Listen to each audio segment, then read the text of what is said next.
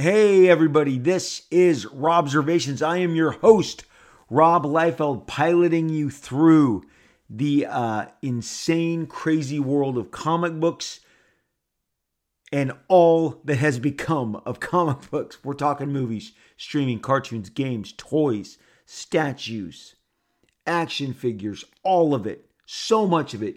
I consume it, maybe more than you, maybe just a little less than you. I don't know. It depends on where you're at in regards to your full tilt of your obsession. But I have been obsessed my entire life with comic books, comic book heroes, comic book stories, comic book artists. And I am just so proud to be part of this community and have made this my career now, going on, wait for it,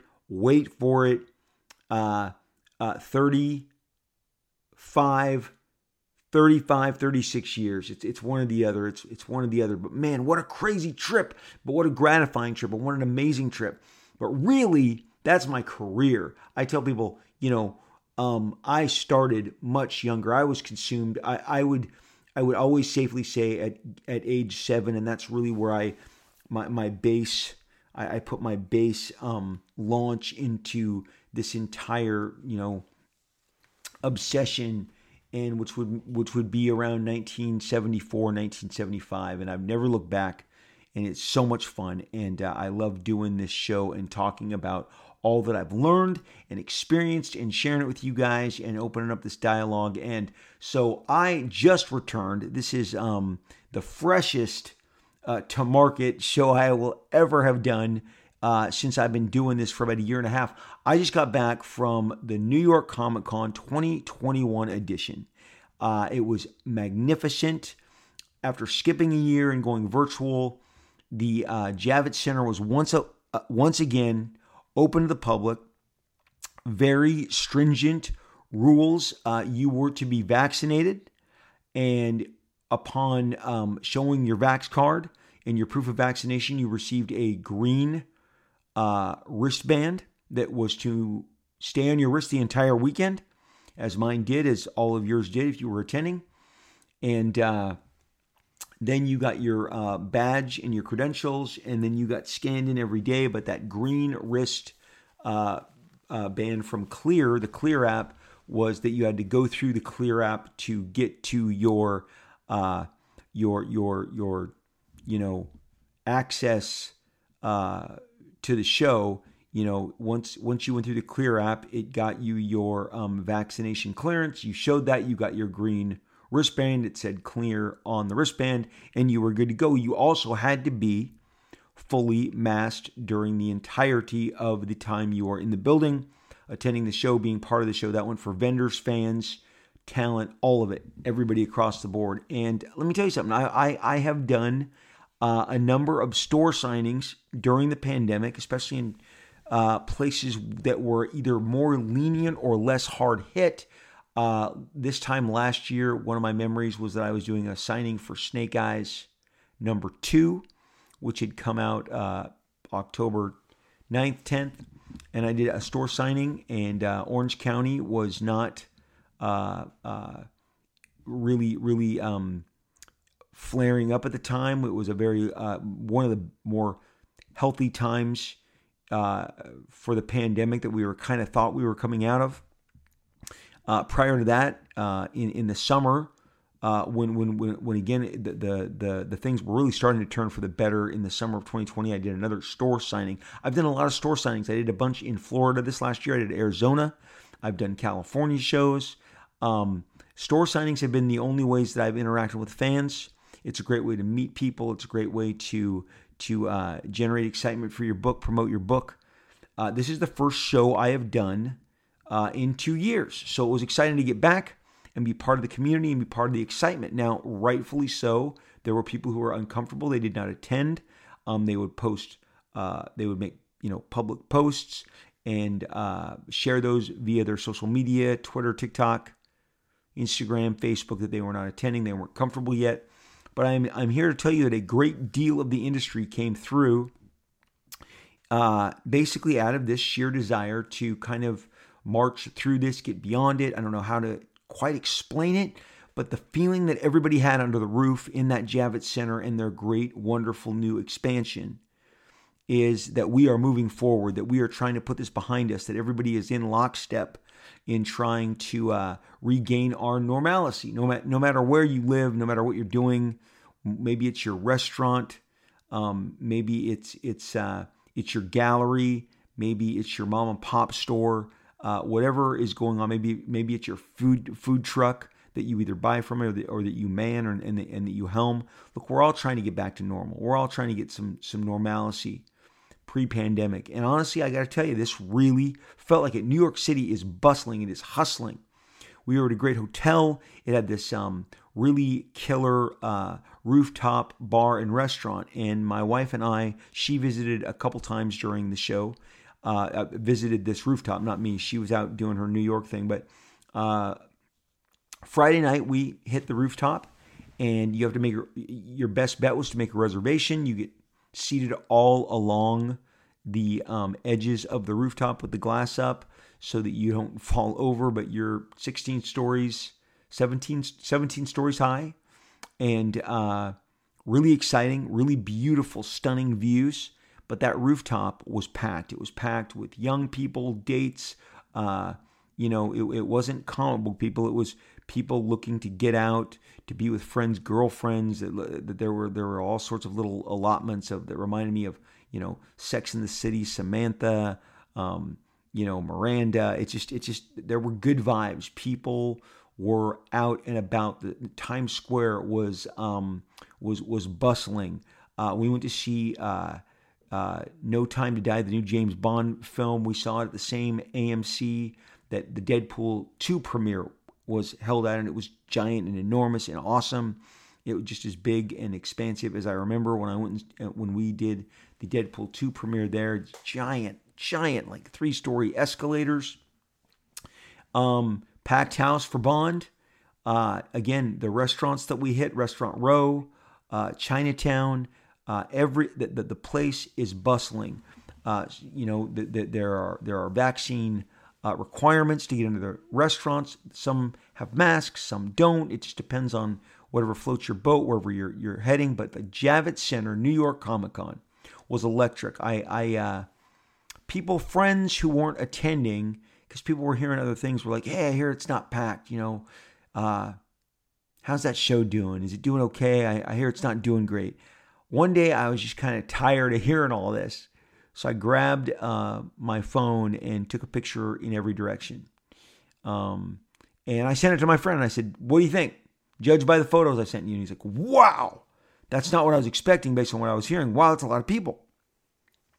As it marched towards Saturday, Thursday was very busy. Friday was busy. Saturday was monster busy. Saturday was, if this was 2015, it was the biggest show in comic books that year. I mean, these are giant, amazing, attended events, and this show was packed. On the news, as I was clicking through the news one night, the broadcaster, the reporter who was on the scene said, "Well, it looks like they're going to have 160,000 people this weekend through the doors at Javits Center, down from the 250 that they had in all total in 2019. Look, I went in thinking maybe there'd be 75, 80,000 people that were going to be attending this show. I did a panel. It seated 800 people. It was packed. Every seat in the panel that I did was packed. The escalators, I have a shot of the escalators going up to the panel rooms. And there's no space. It's just nothing but tons of people. And I understand that we're all trying to get healthy and avoid any worst case scenario. But again, you had to be vaxxed. You had to show your information in order to get the green wristband that told all of us that we're, vaccinated. And then you were wearing your mask. And I did. I stood there. I did signings every day. They were 4-hour-long signings. People were kind and gracious and patient, and they stood and they waited, and I stood and I waited and I participated, and we all wore our masks. A couple people wanted me to take my mask down for photos. I would not. I just figured at this point, why not just stay the course? And so look, the electricity was great. There were no significant publishers. All the majors stayed home for whatever reason, staffing issues, cost, I don't know. Artist Alley was bustling as a result of no publishers. It was kind of the byproduct of, if you were into comic books, Artist Alley was where the comic book talent was. And among the big name peers that were there, Donny Cates, James the Fourth. These were the other, so you got your big Batman guys, you got your Venom guys, which is great because so much of what we're going to go on and talk about today, a little is this, we have a new feud. We have a new feud. And this one is all sorts of ugly. It's just, they're hanging it all out there. So it was competitive. There was a lot of talent. Scott Snyder was there launching a line of digital comic books. So there were upper tier quality guests along with all manner of pro-am, pros, amateurs, all up and down Artist Alley. But Artist Alley was packed. It was packed with bodies. People were buying. They were buying prints. They were buying signatures. They were buying comic books. They were getting their stuff slabbed. Graded, sent into CGC. Everybody was buying. I went up the stairs in the last 20 minutes of Sunday, so not what you would say is the great barometer. And it was packed, okay? End of Sunday, 20 minutes to go, packed. Okay, I had a piece of art that I needed to pick up. The art continues to skyrocket. High grade key books keep popping up. Kang the Conqueror is a new hot, high grade, hard to get 1960s early Avengers comic. Obviously, Moon Knight is on the rise. Deadpool and Venom maintain really their solid status as some of the biggest books that Marvel put out in the last 30 years. So Miles Morales, everything's hopping, guys, and people were really, really enthusiastic. And I think everybody was excited to be part of this this resurgence, this new energy as we fight our way through. And I get home to Southern California, and the news greets me with maybe the worst of the Delta variant is behind us. I heard the same thing when I was in New York City. The science, the data, the numbers. It's bearing us out. And look, the whole reason I'm just going through this with you guys, it was a really exciting time. Shook a lot of hands, bumped a lot of fists, had a lot of sanitizer nearby for them and me. We were just having a great time interacting with each other, sharing our mutual passion for comic books, okay? So that is the in a nutshell report. I was excited. I did not know that on Thursday, I'm going to do just a little tidbit of this. So Jake Gyllenhaal and Sam Hargrave are the creative team, the director and the star that are attached to Prophet, which is based on my long-standing, very popular, best-selling John Prophet character who carried his own franchise to the tune of millions and millions of sales. He debuted in Youngblood #2, which sold 1 million copies. Youngblood #2 is the third comic book published by Image Comics. Youngblood #1 is the first. Spawn #1 is the second. Youngblood 2, featuring John Prophet, is the third comic published by Image Comics. Very interesting. John Prophet, I've been so excited for so long that to share all this news with you, and it all came bursting out. Numerous announcements came out Thursday afternoon, and it was all the buzz, and people were so excited that they now knew what I knew, and it's all based on the brilliant screenplay, the work done by Mark Guggenheim, who rolled up his sleeves after a couple of story meetings with myself in the studio and talking through the do's and the don'ts. And there were some don'ts, but there were definitely more do's than don'ts. But there is, in fact, an entire early version of this that I just would not approve of because I just felt like it veered too far away. And the only thing that I have really learned from all this process is stay close to the comics. Stay close to the comics. And Mark did. And he inserted heart and humanity greater than anything you've seen in the comics. and it attracted major league talent. Sam Hargrave is a premier action director, having done Netflix's most watched movie ever, Extraction, featuring Chris Hemsworth. He is now helming Extraction 2. As Prophet is prepped, Jake Gyllenhaal, who you want to talk about some manifestation, some blessings. In 2019, someone asked me, who would you want to play John Prophet? And I said, Jake Gyllenhaal. And here we are. And that's what's happening. And Youngblood 2s and Prophet comics were coming across my table all weekend long during the show. And I expect that to probably grow and increase.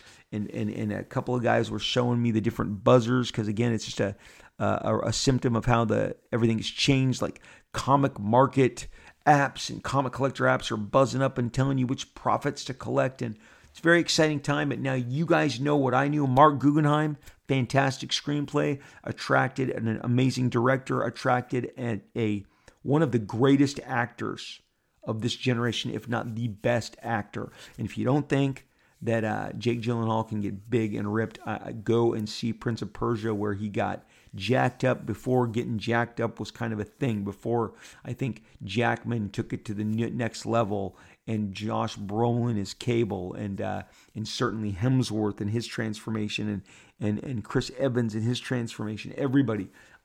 Jake was kind of at the forefront of this, and so I don't believe for 1 minute that he cannot perform that same amazing physical transformance, which will be, very necessary to pull this off. The screenplay is, in fact, just so damn good. You are going to have a great time. You are going to absolutely have the very best time experiencing Prophet. So that was a big deal at the show. It was exciting, and I'm excited that you guys all now know what I know, and that it's out in the open. And this is all going to set the table for a podcast in the next coming days about the 90s. And the 90s kids, and how the 90s kids are striking back, because you're not kids anymore. But that's an entire podcast in and of itself. And that is coming, and I look forward to doing that. But today, we have to pivot directly into the absolute craziest feud of any of the recent feuds. We did this series, and we took a break after a while because it just... I didn't want the show to be focused on all these feuds, but it's been a couple months now. We've taken a break, and there's nothing bigger. That's what is going on right now with this crazy feud, and we're going to call it Venom. And it's kind of like the comics industry eats itself, okay? Which I guess is appropriate if you're arguing over symbiotes. Now, you got to understand, Venom. Okay, Venom 2 has just come out. I believe that is obviously the impetus for all of this. It is driving so much of what's going on. And the author of the first appearance of Venom is David Michelinie. You've heard me speak and glowingly praise David Michelinie, his work over multiple episodes. He did an award-winning, exciting, amazing, transformational run on Iron Man that ran concurrently to the best X-Men run ever with Byrne Austin. He did that alongside Bob Layton and John Romita Jr., and it is a classic of its time, one of the, if not the best extended runs of Iron Man. He did issues of Avengers that are just stunning, that are fantastic. I just absolutely love them. And along the way, again, whether it's the Sunturian in Iron Man or the Taskmaster, or the Paul Rudd, Scott Lang version of Ant-Man, David Michelinie has been contributing to the comic book lore with his own characters and his own creations, his own ideas, his own concepts. But he is not the artist; he is a writer. So he splits with an artist when he comes up with a concept. So he has come forward about his thoughts on who and what should be credited in regards to Venom. So before I stray too far, I am going to I'm going to go ahead and start with what is going on right now before we go and kind of do the the sleuthing into this very messy, it is absolutely 100% a very, very messy affair. This entire Venom,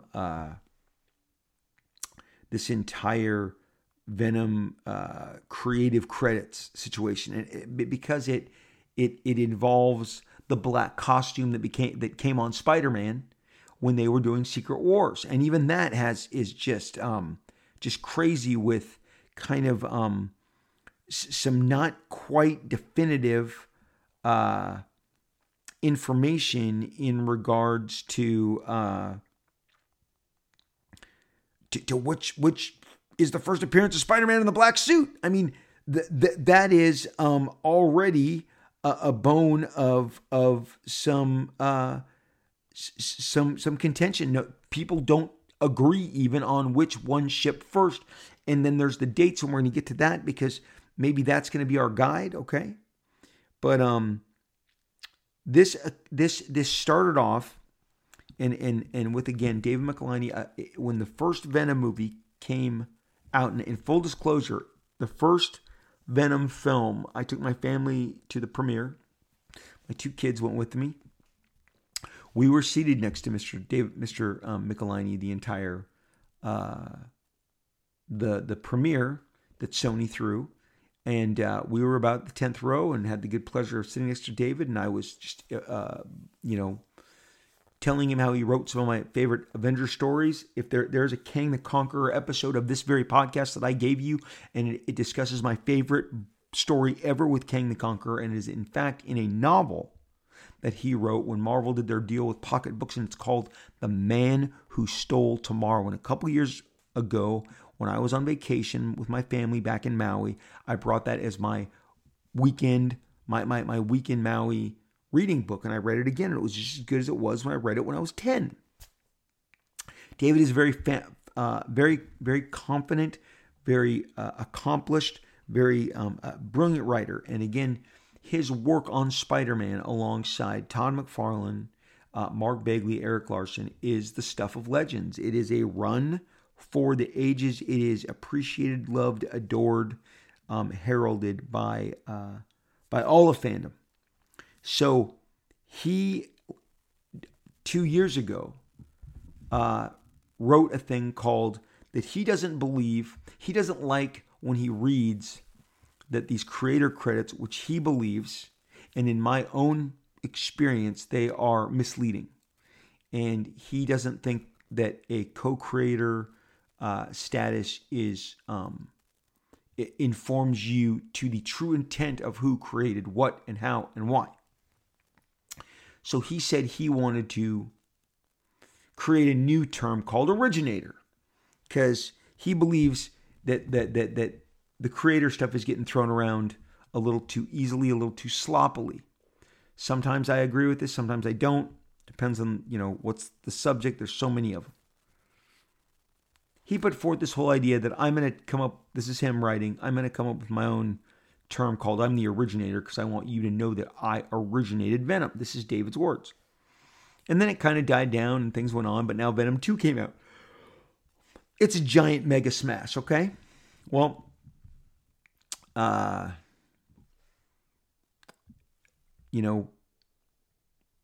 David Michelinie put forth, after the opening of Venom 2, he wrote something that says, and I on his Facebook page, and I went there and I watched it. I didn't interact with it. I really don't want to insert myself in any of this. What I'm going to share with you today, as you'll see, is I'm going to read to you what all the participants are saying, because this is batshit crazy. I kid you not. David starts, and he wrote this 2 weeks ago. Sigh. Starts with sigh. I guess we'll be faced with this recurring disagreement every time a new movie featuring Venom arrives. Last time I posted a lengthy thesis explaining my viewpoint and opinions, the many definitions of creator and creation. Then ended by saying that in an effort to decrease future misunderstandings, I was going to henceforth try to refer to myself as having originated Venom. rather than using the C word. He's referring to creator. Didn't work. So this time around, I'm going to pare it down. I'm simply going to ask 2 questions and provide the only 2 answers that can be provably true. Question number 1, this is David Michelinie. I'm reading from his post on Facebook. If Todd McFarlane had never been born, would Venom still exist? The answer, yes, because someone else would have drawn him. Question number 2, if David Michelinie had never been born, would Venom still exist? David's answer is no. It's as simple as that. Argue amongst yourselves if you wish, but I have had my say and I am done. This is a statement. Well, Erik Larsen, who did run with David on Amazing Spider-Man, features some Sinister Six, introduced Cletus Kasady, who would go on to become Venom, to become Carnage, another symbiote. Erik Larsen obviously worked with David Michelinie. And Erik Larsen was recently on the show, and when I asked him about collaborating with him, it was friendly. But Erik wanted to respond to what David wrote. So within 24 hours, here is Erik Larsen responding to the diatribe I just read to you about David Michelinie and him putting forth these 2 questions. If Todd had never been born, would there be a Venom? The answer is yes, because someone else would have drawn him from David's story. If David had never been born, would Venom still exist? The answer is no. So Erik Larsen writes, I vehemently disagree. If credit goes to the person who started with a blank page, then credit for Venom should go to whoever dreamed up that alien Spider-Man costume designed by both Mike Zeck and Rick Leonardi, 2 outstanding illustrators, by the way. You didn't start with a blank page, David. You started with an instruction manual. Todd McFarlane added, again, these are Eric's words, a stringy, gooey transformation process. He gave Venom claws. He made Venom's appearance progressively more monstrous with a bigger jaw, sharper teeth, and he visualized Eddie Brock from the ground up. Would Venom exist without Todd? Not the one we know of. Would Venom exist without David? Not the one we know of. These are Eric's answers. But once there was an alien costume in existence, which was spurned by Peter Parker, it was inevitable that somebody would don that costume. And since evil twins are such a storytelling staple, a character like Venom was pretty much inevitable. Hell, Greg Wright, I need to tell you who Greg Wright is. Greg Wright was coloring the adjective list, that's what we call it, Spider-Man. After Amazing, Todd went off and launched his own Spider-Man title that he wrote and drew. It sold 3 million copies. Greg was the colorist on all of that. Greg was also on staff at Marvel. He wore many hats, among them editor. He interacted with Spider-Man and Todd by coloring Todd's work. He is mentioned here by Eric. Eric cites him, and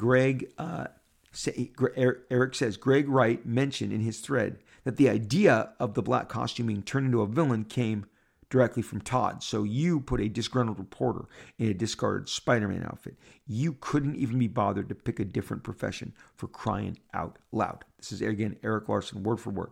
Brock's motivation was so weak that it was ditched in the movie iteration. You didn't create the costume, David. You didn't create his powers. And now you're bellyaching because you have to share credit with a guy who suggested turning the black suit into a villain and helped make Venom wildly popular. Give me a break. Venom became huge despite your efforts, not because of them. That visual made Venom, and you fought that every step of the way. You put notes in the plots not to make Venom look too monstrous because you claimed fans were more interested in the man beneath the mask. I was scolded for giving Venom the tongue. So pardon me if I don't shed a tear for poor, mistreated, misunderstood auteur David Michelinie. Wow. That is some heavy stuff, okay? Or as the Beatles would say, heavy. Anyway, all right. So, of course, David Michelinie is going to respond to this. He says, you know, Eric, David Michelinie, these guys both did a run on this book, Cardiac, the Female Furies. These are the stories they did, not the characters they created.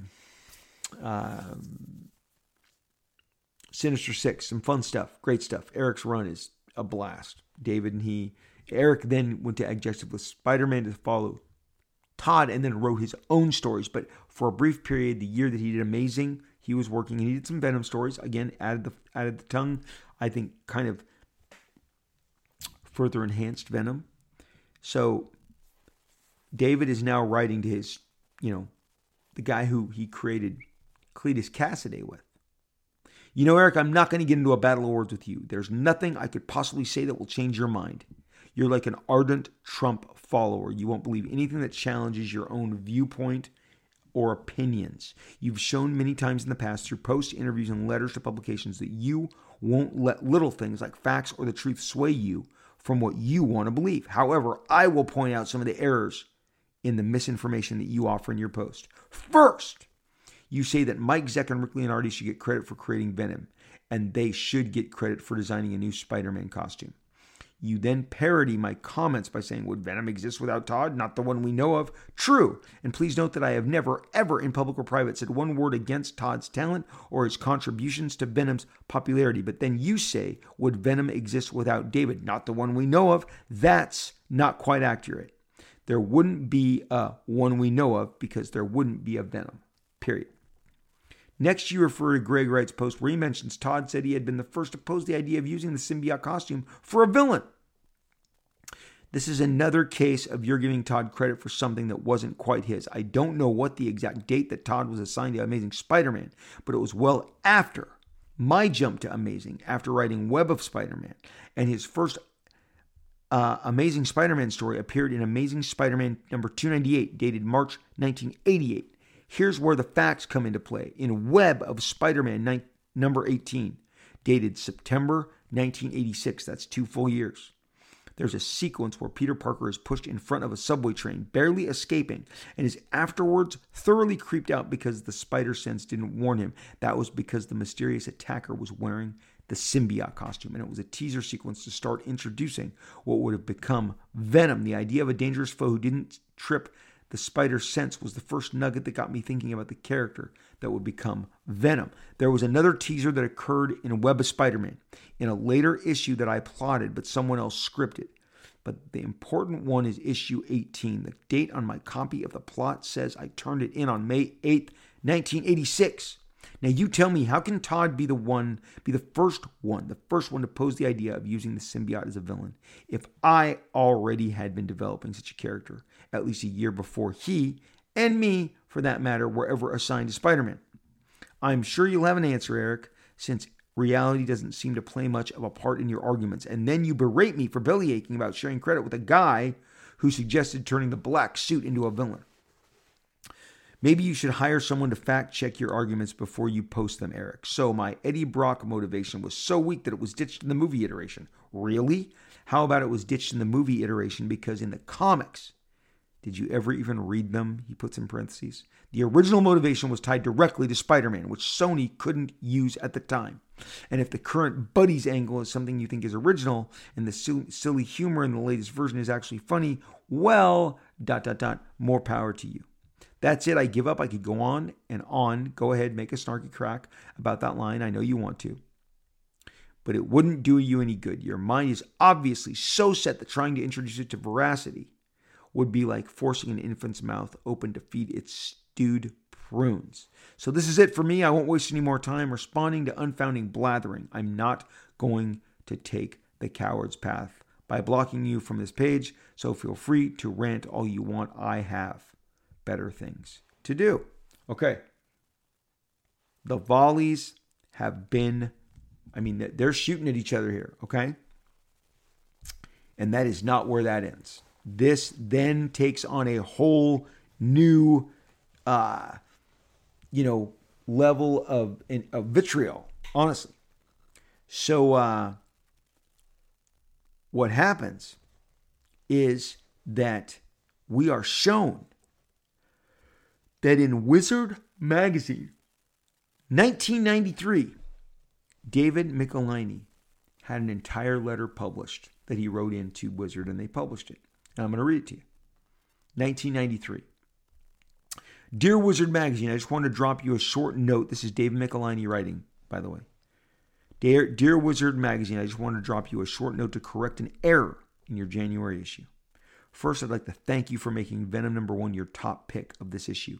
I hope everyone gets a kick out of the book when it hits the stands. However, I did take the exception to being referred to in the article as co-creator of Venom. I assume your writer was thinking of Todd McFarlane, the artist of Amazing Spider-Man at the time Venom made his first appearance as the other co-creator. Todd's visualizations were fabulous, and I'm sure Venom would not have reached the heights of popularity if it had been initially drawn by someone with less talent and imagination. Todd's unique and intense visuals freed me to push the envelope in both dialogue and characterization, and his artistic contribution to the first Venom stories cannot be overemphasized. So he's very generous to Todd here. However, there was only one person who actually created Venom, and that is me. I hate to sound like I'm blowing my own horn, but after 19 years of writing comics, this is the first time I've created something that resulted in action figures, t-shirts, and its own unplanned at the time of his creation, that is, series. So I guess I'm just a little jealous about sharing credit. To set the record straight, Venom's earliest incarnation is actually Web of Spider-Man 18. Collectors take note in an epilogue sequence in which Peter Parker was pushed in front of a subway train and was spooked by the fact that whoever did it did not trigger his spider sense. I had planned to make the mysterious attacker female, and her background was completely different from the character that would eventually become Venom. But the basic idea was still there, someone who hated Spider-Man, who had joined with the alien symbiote to try and kill our hero. When I left Web of Spider-Man, the character I had started to develop went into limbo. Then, when Amazing 300 rolled around and Spider-Man editor Jim Salicrup wanted to introduce a new villain in that issue, I brought upon my anti-Spidey symbiote woman. Jim liked the concept but thought readers might have trouble accepting a female character smashing Spider-Man through walls. Feminist readers take that up with Jim Salicrup. So I made the character male. I came up with Eddie Brock, the persona, to fit the new origin. The name Venom was derived from the venomous stones. The character was stories. The character was forced to write for the sleazy tabloids. The new character's first appearances are in Amazing Spider-Man 298, 299. The plots for those issues, including visual descriptions of the character, were bought by the editor before a regular artist had been assigned to the book. So there you have it, the true secret origin of Venom. Once again, I hope no one takes this as a swipe at Todd in any way, shape, or form. I had a great time working with him on Amazing, and he deserves every bit of fame and fortune that has come his way. It's just that Venom sprang from a single demented mind, my own, and I appreciate your giving me a chance to clear that up. Wow! That's 1993. David is nipping this in the bud from his point of view. He is getting in there. Except, guys, this is going to seem really familiar and really weird and really strange. But the very next issue, Wizard 23. Okay, a couple issues later. Wizard 23, Erik Larsen responds to the letter that they printed that I just read you, that exact letter, word for word, from David Michelinie. Erik Larsen writes, brother, that Michelinie clown's got a lot of gall.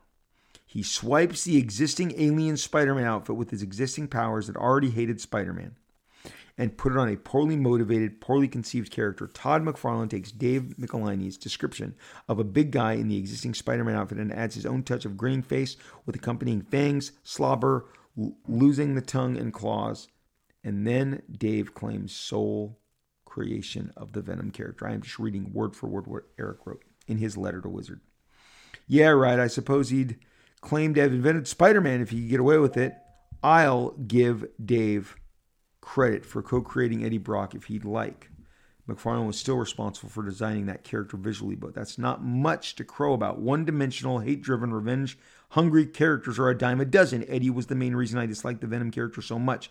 Eddie's motivation for hating Spider-Man, as you may recall, is that he was a reporter who believed a guy who was claiming to be the Sin Eater. Eddie got canned for the paper for writing his stories with a lack of fact-checking. His rationale for hating Spider-Man was that if Spidey didn't catch Sin Eater, he had never gotten caught, and he would continue to write his bogus articles for the rest of his life. This is idiotic. Sin Eater would have probably eventually been caught by someone else. The man who confessed to Eddie didn't have his name printed in the paper, so it wasn't like the world would know that he was talking to the wrong guy. What would Eddie have poor Spider-Man do? Allow innocents to be slaughtered just for the sake of maintaining the journalistic integrity, all caps, dumb. The whole Venom Spider-Man conflict would be resolved in 2 panels of halfway thought out dialogue if only a writer capable of such a feat could be given the assignment. So little snarky, little more aggressive. Eric comes out swinging based on that letter that we see run in Wizard and writes his own rebuttal. Now, Todd McFarlane has done a video in the last couple of days detailing his origin of Venom from his perspective. I'm going to read that to you, but not like Todd. In 1 minute, the origin of Venom's visual creation. David Michelinie would come up with a story to go with the visual I created. I came into the Spider-Man office after doing the Hulk, and they wanted me to do Spider-Man, but he was in his black costume. I didn't want to draw the black costume Spider-Man. It meant nothing to me. I wanted to draw the classic, the red and the blue. So they said, Todd, if you just come on at $298, we promise that maybe we can get rid of it. I go, well, let's just get rid of it fast. So I did this character. I ripped the costume off of Spider-Man. I did this character called Venom, handed it to David Michelinie, the writer, and they said, just hold on. He continued. So then all of a sudden, I do number 298, he's still in the black. 299, he's still in the black. Finally, 300. Look, I even said here on the cover sketch, can we do one in the black and red? Come on, I want to do the black and red costume. And they said, yeah, fine. And that is Todd's 1 minute recollection of coming up with Venom. So here's the deal. I wasn't there. I have really never had these conversations. I am literally repeating to you all of these different versions of this story that are being presented. So in the previous section, Michelinie is clarifying that he's no longer claiming himself as the sole creator of Venom, but rather he is the originator. So Ron Frenz, he drew the first appearance of the black costume on Spider-Man, okay? That is, it's slightly contested. We'll get into that in a minute. But it's either 1A or 1B. He was early on. He was way out in front of it. This is years before Venom. He talked to the original person who had suggested the black costume for Spider-Man. He adds, this is Ron Frenz, the artist of Amazing Spider-Man when the black costume debuted. Todd McFarlane created Venom to get Pete out of the black suit and into his preferred classic red and blue suit. And writer David Michelinie is a poopy head for saying otherwise. I am embarrassed to say that I ascribed to this thinking for years because of the simple fact that if I were assigned the job of turning Spidey's black suit, now a living symbiotic creature, thanks to the twisted mind of writer Tom DeFalco, into his new nemesis, I would not have gone big and muscular and might never have thought to add the mouth, which originally didn't even include the tongue, which was added later by illustrator Eric Larson. This is Ron Frenz, Spider-Man artist, writing this. Except those elements were right there in Mr. Michelinie's original plot for Venom's first appearance, also attached, which was conceived, typed, and editorially approved before Mr. McFarlane was ever hired to illustrate the adventures of Spider-Man. Did Mr. McFarlane's subsequent popularity and dynamic approach contribute to Venom's immediate breakout success? Mr. Michelinie has never, all in caps, stated otherwise. So, to the purpose of my drawings attached to the screed, question, does the drawing based on Mr. Schuler's description look like what was published as Spider-Man's black costume, which later became Venom? Question, does the drawing based solely on Michelinie's description of this new character from his plot look at all like the Venom we've come to know? I'll shut up now, says Ron Frenz. He attached an excerpt from Amazing Spider-Man number 299. This is Ron Frenz, Amazing Spider-Man artist. He did so many issues. Hobgoblin stuff, the black costume. Just Ron was a constant on the book. The excerpt from Amazing Spider-Man says the following. But as she enters the apartment and turns the lamp on the lamp next to the sofa. She starts as she looks over to a still shadowy corner where she sees the white spider and eye shapes from Spidey's costume, thinking that Peter is home. She starts to scold him gently, but stops, surprised, as she sees a white smile from beneath the eye shapes. Not a pretty smile, a scary smile, like that of a predator, sure of a quick kill. The form then steps from the shadows, and we can see that it is dressed in the black Spider-Man costume, but it is definitely not Peter Parker. Besides the feral smile, the man's body is huge, bulky, massively muscled like Arnold Schwarzenegger on a good day. MJ backs up, terrified. The stranger reaches out a hand towards her, his lopsided animal smile stretching to the point where it almost connects behind the head. A totally inhuman gesture. Then at last he speaks. "Hi, honey. I'm home." Okay, so that is the description of how David Michelinie wrote that page that Todd would then draw from. So, wow, this is just the setting of the table. This is just the setting of the table. Because Howard Mackie, another writer, ghostwriter, and editor at the time of Marvel, weighs in.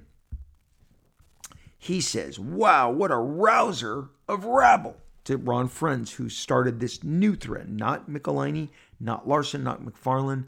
The previous Spider-Man artist before Todd, Ron Frenz, who has a foot in the derby of who introduced the black costume first.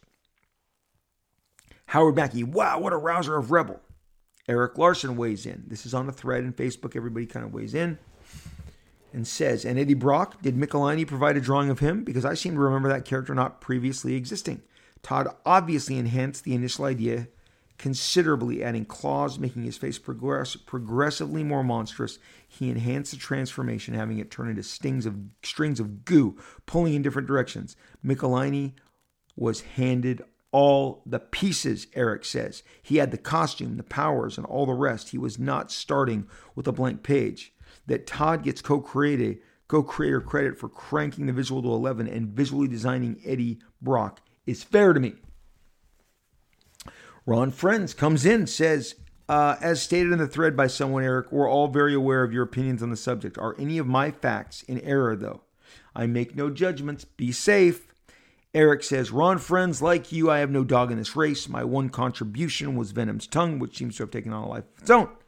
I can't speak for office shenanigans because I wasn't in the room, but Greg Wright has recalled that Todd suggested putting the costume on a villain because he wanted to put Spider-Man back in his original costume. Regardless, creating Venom was a layup. It's an obvious idea, and David was handed all the necessary components. Would he have been a huge hit drawn by any other artist? We can only speculate. This kind of creation is akin to coming up with another character to wear Iron Man's armor or another colored Hulk. It's just the most minimal level effort of character creation. I've never been a big fan of these kinds of derivative characters, given Todd's tweaks and the Eddie Brock visual. I do not think Todd's credit is out of line." Ron Frenz then responds, "Eric, when did anyone say that Todd's credit is out of line? Not a part of this conversation. Also, to address Greg's remembrance, Pete was already in a cloth version of the black suit. The symbiote was already in the wind, and it appeared in teaser scenes in Web of Spider-Man by David Michelinie, so getting rid of it to change the costume black was no longer necessary." Eric Larson, "Michelinie seems to dismiss every contribution but his own." Greg Wright is here. Greg Wright, colorist of Todd's Spider-Man, editor back in the day. He weighs in, "To clarify my remembrance, I know Todd wanted to draw the red suit badly, and Todd himself has said online, if they liked the suit so much, they should put it on someone else and make them the villain. I have no memory of the timeline of when this was said, or if it had an ounce of effect on what was done, or if it was just the plan. Only Jim Salicrup, the editor of Spider-Man at the time, can attest to that." Ron Frenz jumps back in. "Seems, Eric? Seems?" According to, this is referring to Eric Larson above, saying Michelinie seems to dismiss every contribution but his own. Ron Frenz says, "Seems, Eric? I've never read an ill word from Mr. Michelinie about Mr. McFarlane or his work. Maybe he has, and I've just not seen it. What I have seen is Mr. Michelinie trying to get the facts out in the sometimes loud cloud of Mr. McFarland's popularity and broader platform. Brett Breeding, he inked so many of Ron Frenz's Spider-Man books. They were a team. This is his inker. Brett Breeding, again, these are old men. These guys are all in their 60s, okay? Maybe in their 70s. Brett Breeding, that's fine. I hope to make it to that end too, but I'm just telling you, I'm 54. These guys are at least a decade older than me in every case. Todd himself is 60, 61 this year. He's already 60. He's going to turn 61. So Todd himself is 7 years older than myself. These guys weighing in are a decade older. Brett Breeding says, bullshit, Eric. Bullshit, Eric. You clearly have personal issues with Dave Michelinie as you continue to insert yourself into this discussion at every opportunity, going all the way back to your letter in Wizard magazine decades ago, childishly attacking Dave for clarifying he did not directly collaborate with Todd in creating Venom in the way he worked together with Bob Layton on Iron Man. You have no personal knowledge of any of the circumstances in this matter, yet you feel qualified to pass judgment. You are the only one trying to dismiss anyone's contribution by continually diminishing Dave Michelinie's part in creating Venom. Dave has always acknowledged Todd's part in designing and making Venom popular and gives him due credit whenever the subject comes up. For some reason, you seem incapable of recognizing this fact. You clearly have mental deficiencies you should address. So we got name calling going on. We got vitriol. We got Ron Frenz, Brett Breeding taking up for David against Eric's opinion on the matter. Michelinie weighs in. Eric, did you even bother to read my response to your rant on Facebook? I answered most of your misinformed accusations with both facts and dates and confirmation. Have you any proof, all in caps, of what you say about me, my contributions, or my appreciation of Todd's contributions? If you haven't, if so, you haven't shown them. So far, you haven't addressed the matter, but have only continued to shout your personal opinions,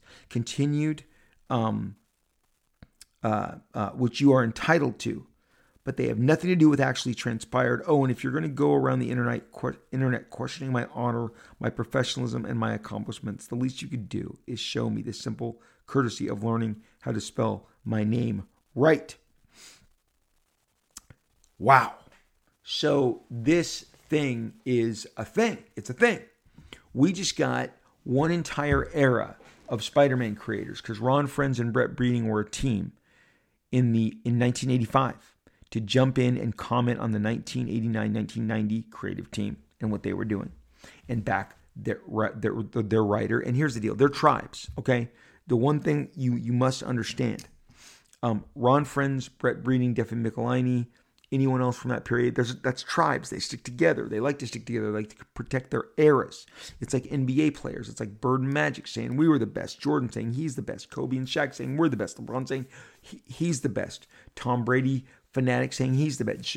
Joe Montana fanatic saying no way, he doesn't get treated the same way Joe did. He gets hit and knocked down. Joe got hit and knocked down, and Tom Brady doesn't get touched. Two schools of thought. Eras are being protected. The tribes are in full effect here. What people gloss over is the Mike Zeck, Ron Frenz aspect, and then there's the Art Adams part. And what am I talking about? Because here we go. You have to understand. This is incredible. The black suit that you do not get Venom without, because Venom is wearing literally the black suit, but it has been transformed into his monstrous visage. He's more muscular. He's bigger. He's got that mouth, the grin, as they said.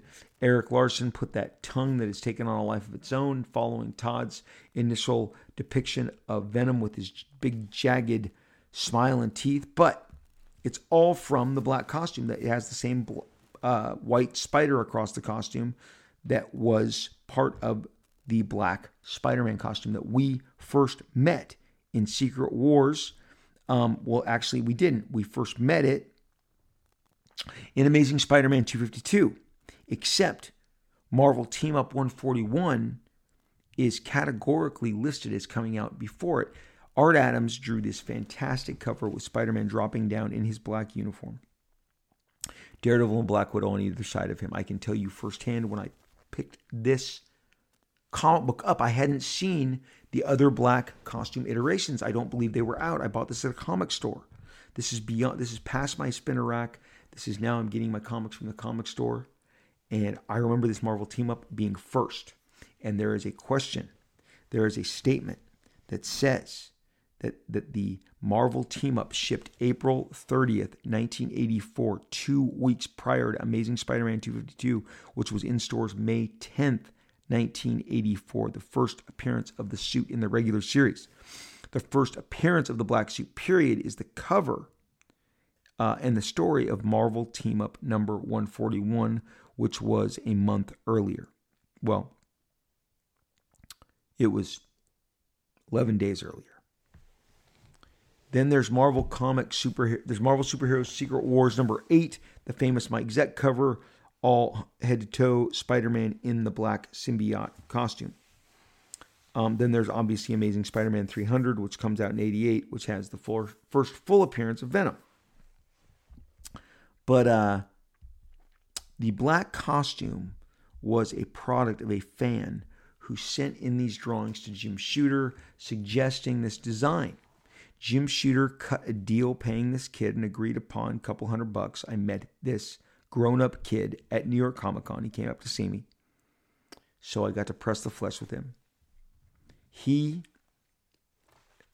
shared this with Jim Shooter. Jim Shooter made a deal, paid him a couple $100, said, now we own this, sign off on this. I don't know what besides money and perks that he got. And they went about their business. Rick Leonardi did several turnarounds, front, back, side, all different manner of sketches depicting the black costume. Mike Zeck then depicts the first symbiote, which is how the costume comes to know Peter Parker and jumps onto him. And over the course in his regular book with Amazing 252, we find out that the costume is turning Peter dark. Now, in Sam Raimi's Spider-Man 3, a movie that is not universally loved or appreciated, we get the cinematic version of Venom for the first time. And Topher Grace is Eddie Brock, and we get our vision of the Spider-Man, the black suit, which first appears on Peter Parker, the Tobey Maguire iteration, and it turns him evil. He is slowly getting darker and darker and pushing everyone away and becoming much more reprehensible to everyone around him. And then the symbiote leaves him, finding Topher Grace, who becomes the classic Venom. Venom has appeared cinematically 3 times. Following the Sam Raimi Spider-Man 3, he goes and does the Tom Hardy films. I mean, they continue to position him. His proximity to Spider-Man and the popularity that he enjoys as a result cannot be dismissed. Spider-Man is and remains Marvel's #1 best-selling character. Even if for 1 month he's not, there's 10 or 11 months that he is. He's always basically winning that showdown. Spider-Man is very popular. Venom playing off of him became a big deal. He became more popular. In fact, when I was growing up, Dr. Octopus and Green Goblin were like the preemptive, most popular Spider-Man villains. Today, the casual fan will tell you Venom is Spider-Man's #1 nemesis, and who's to tell me and to tell them that they're wrong? It's been 30 years. Venom has a tremendous, resonant presence and influence, and people dig him. And so now we're arguing over these credits, but you don't get to Venom without the symbiotic costume. So at some point in the way, you get the Marvel Team Up, you get the Secret Wars, and you get the Amazing Spider-Man 252. By the ship dates, Marvel Team Up shipped first. It is an expensive comic. Amazing Spider-Man 252, we saw the costume on Spider-Man for the first time there, and then in Secret Wars 8, we learned of the origin of the costume, which took place on the battle world, where Beyonder had taken all the villains and heroes to battle. And the true essence of the black costume was to sell 2 different Spider-Man action figures in the Secret Wars toy sets. which they did. Mission accomplished. That happened. The black costume was very popular, but a guy like Todd did not want to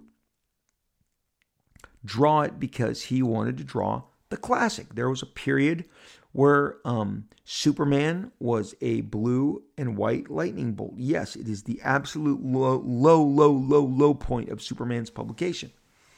It would be like me going on there and going, how fast can I get him back to the big S on his chest and the red cape? Todd wanted the classic. He felt like the fans wanted the classic. And so he got the classic.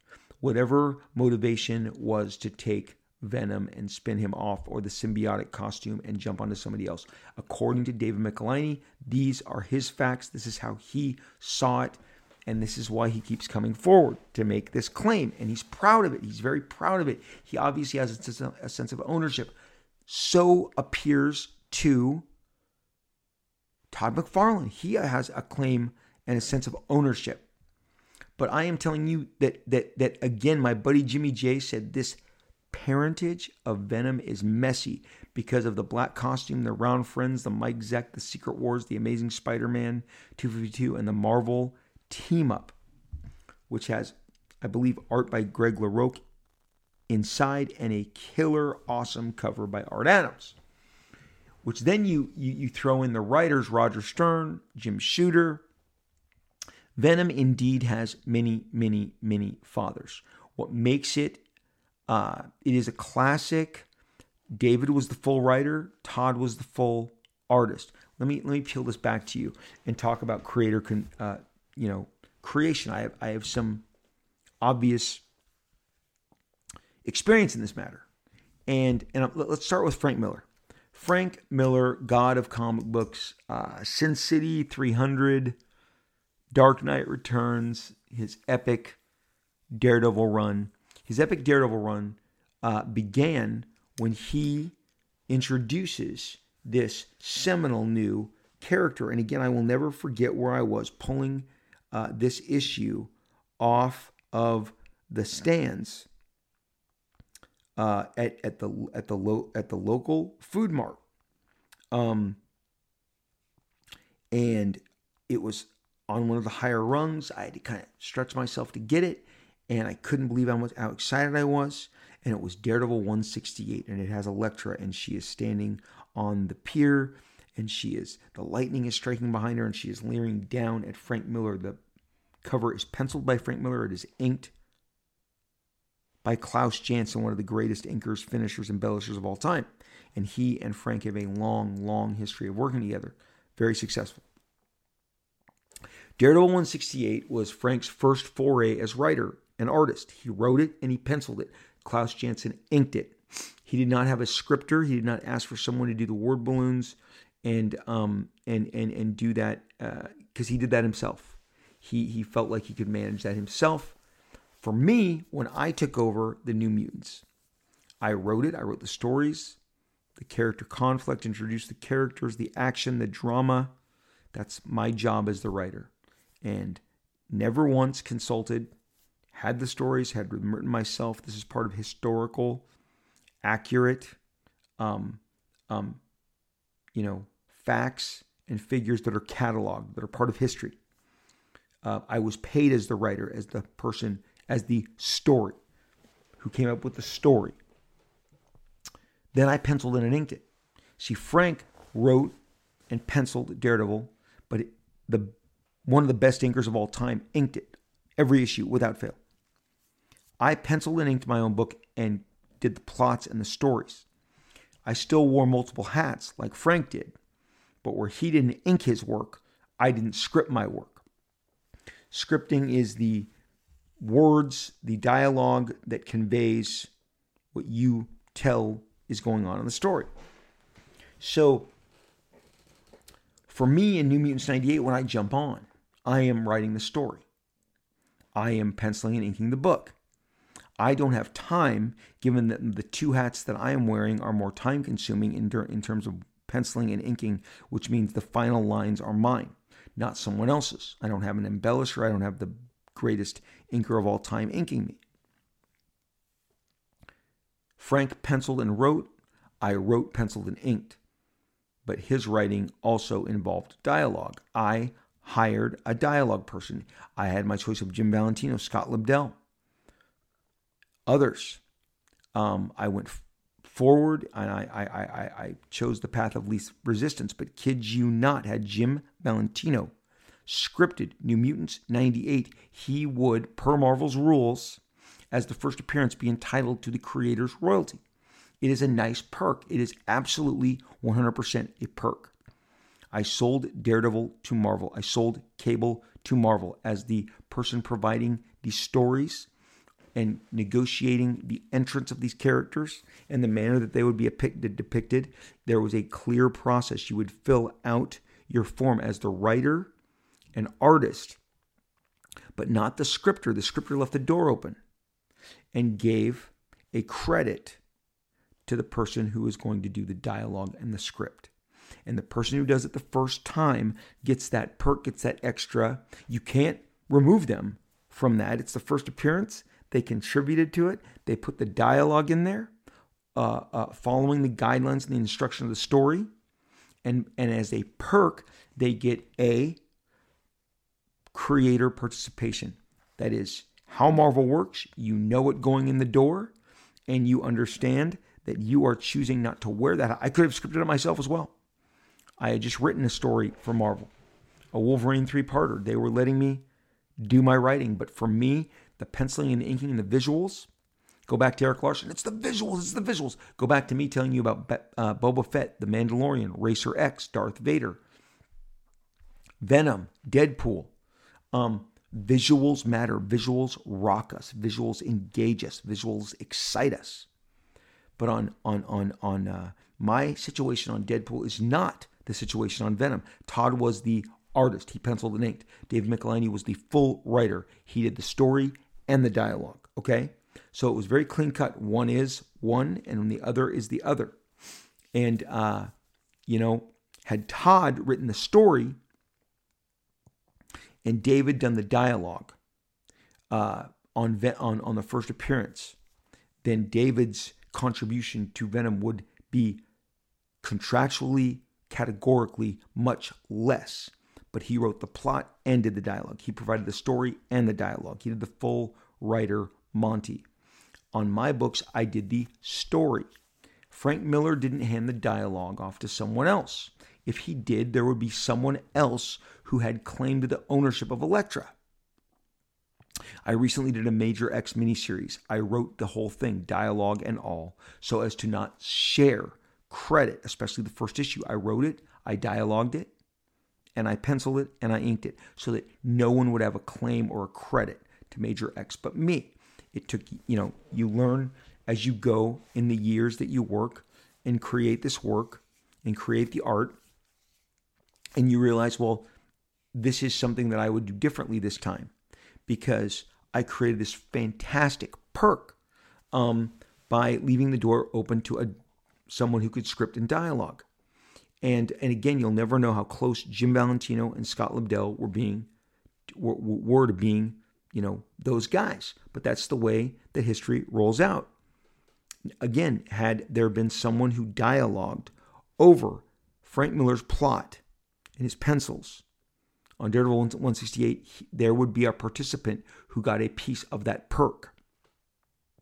And their perk would be a tiny taste of the creator's participation. When George Perez took over Wonder Woman, he also used a scripter. He got his buddy Len Wein to put the dialogue over his stories. He did a very all-encompassing, new build-out, new modern-day storyline telling you who Wonder Woman was. But he didn't do the dialogue because he was putting everything he had into creating the story and drawing all the pictures to go with the story. He had Len Wein come in as someone who provided dialogue, especially early on. This is very commonplace. Even in his letter, David Michelinie says in one of the Web of Spider-Man issues, he only did the plot. He didn't do the script. Someone else did. Very common. It's the kind of the manufacturing method that Marvel taught all of us to do. when it comes to Venom, I have no idea what happened. Everybody has their own story. I certainly wasn't there. To quote Hamilton, I was not in the room where it happened, okay? I was not anywhere near. I have no notice of any of this. It makes for great feuding. It makes for great conflict. It makes for, you got Ron Friends and Brett Breeding, who are tribally of Michelinie's era, coming out, standing up for their guy. Again, it's like Larry Bird and Magic Johnson and Isaiah Thomas protecting their 80s. Eric Larson is stepping up and defending his buddy Todd. Todd has his version of things. David has his version of things. No, Jim Shooter has not weighed in. Michael Zeck hasn't weighed in. Rick Leonardi hasn't weighed in, because Rick Leonardi took the drawings of the original fan who sent in the idea to Jim Shooter, who then gave him the money. And Rick Leonardi did some turnarounds on the sheet, character sheets. And so Rick Leonardi is in fact in on this. You can't divorce him from this creation. And Jim Shooter wrote about this extensively in his blog several years ago. And that is where I first came to learn of the mysterious fan who sent the idea in. And apparently that was in 1982. The 22-year-old man was named Randy Schuler, okay? And he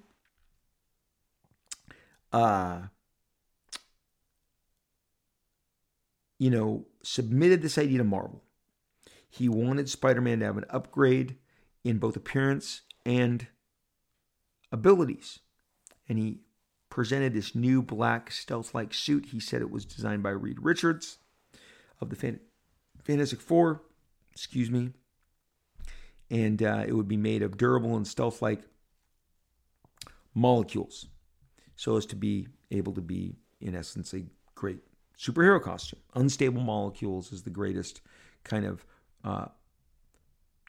forgives all sins method ever introduced. Unstable molecules. That means your costume can stretch, expand, rip, heal, turn invisible. Unstable molecules. So this idea from Randy Schuler was purchased by Jim Shooter for the grand total of $220.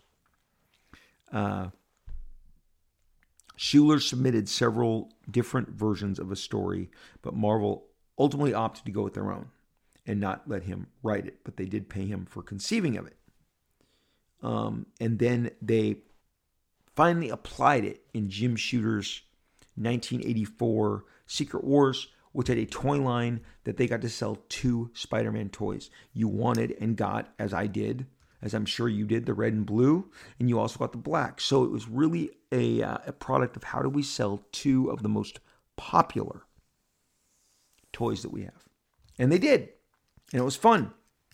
And Venom was created in that $2.99 issue 300. Eddie Brock, we're never going to know it. We've got Todd's story. It sounds plausible. We've got David's story. It sounds plausible. David has perhaps a little more research. He's got that Web of Spider-Man story where Peter Parker is being pushed. If you look at the page, it's drawn by Mark Silvestri, no less. It is a thinner arm. Again, maybe possibly the female representation of the character that David had talked about. Well, Mark Silvestri, Eric Larson, Todd McFarlane, all in the mix on this, making for one giant Image Comics like hoagie sandwich. It's like everybody's involved in this. And then you got Mike Zeck, who drew Secret Wars 8, which has the gloop jumping onto Peter Parker and creating the costume. And again, in Spider-Man 3 with Tom Raimi, it kind of follows the comic book origin, jumping onto Eddie Brock. They're able to interact. In that movie, Venom and Spider-Man are interacting. Kind of a weird Venom, Topher Grace, not crazy about his portrayal, but that's exactly how he was told to be portrayed. But the Here's the deal. Whole lot of cooks in this kitchen. Fun sorting it out. Don't know that it can be sorted out. I don't need it to be sorted out. These articles where they go off and talk shit about each other are gold. It's gold. It's the kind of stuff that you go, man, this does not come along every day. I'm going to enjoy it while it lands in my lap, okay? And so today we did it. We tackled this very complicated, very detailed, very tangled web. I think a tangled web has been weaved. Okay, but we've done the best to share it. This is the basis of this conflict. I'm not sure it's ever going to get solved. I understand everybody's position in it. It is my best kind of application that I can understand and give sympathy to each side. There was not a plot, art, scripter situation here. Like a Perez on Wonder Woman, or like myself, where the artist is the guy providing the story. This is one guy was the writer, one guy was the artist. So honestly, Marvel kind of just splits the baby equally there anyway. Per the rules. Again, there's rules that they have. But there it is. There's our Venom versus everybody. Venom, the feud. I hope you enjoyed it as much as I have following it this last weekend. What a kick. This is the time in the show where I read your reviews and your ratings, and I appreciate it so much that you guys have reached out to me and are so kind and share your enthusiasm for this show, writing these reviews, giving them to the services, in this case, Apple. This says, Rob,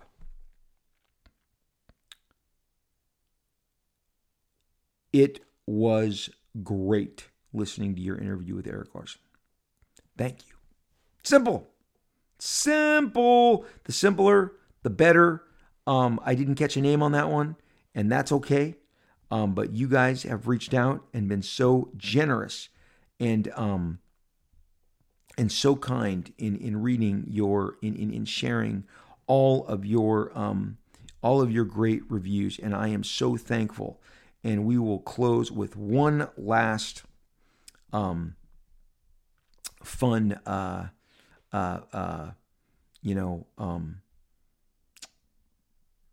review here, and it's from the Cuban Comic Fan. It says, great podcast, great energy.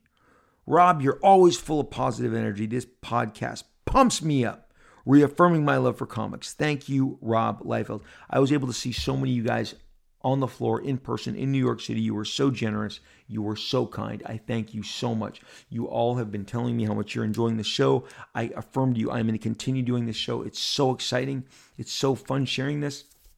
What a crazy feud. What a crazy breakdown. The character creation process is different per the participants and the hats they wore. Script, story, plot, art, or writer, artist, just clear delineations. It all changes. It all changes whatever the application. And we've discussed it and dissected it as much as we're going to be able to today. But there you go. Thank you for listening to the show. I am all over social media. I'm on Twitter at Robert Liefeld with the blue check. Really me. I am on Instagram at Rob Liefeld. Short version, Rob Liefeld. Blue check, really me. I'm all over Facebook. I'm in a million groups. I love talking to you guys, exchanging ideas, discussing all of the different things that we love and cherish. So I really appreciate you guys taking this ride for me. Thank you again. This is the time where you're going to take care of yourself. I know that you mean it. I'm going to hold you to it. You're going to stay safe. And we are going to talk again real soon.